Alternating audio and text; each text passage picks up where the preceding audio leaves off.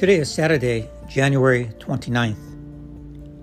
Knowledge is a natural desire in all people, but knowledge for its own sake is useless unless you fear God.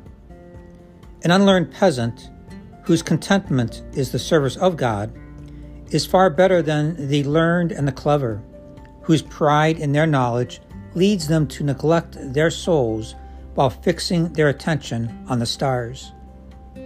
True self-knowledge makes you aware of your own worthlessness, and you will take no pleasure in the praises of others.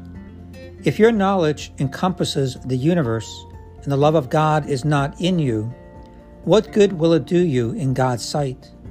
He will judge you according to your actions. Together, let us walk in the light of Christ.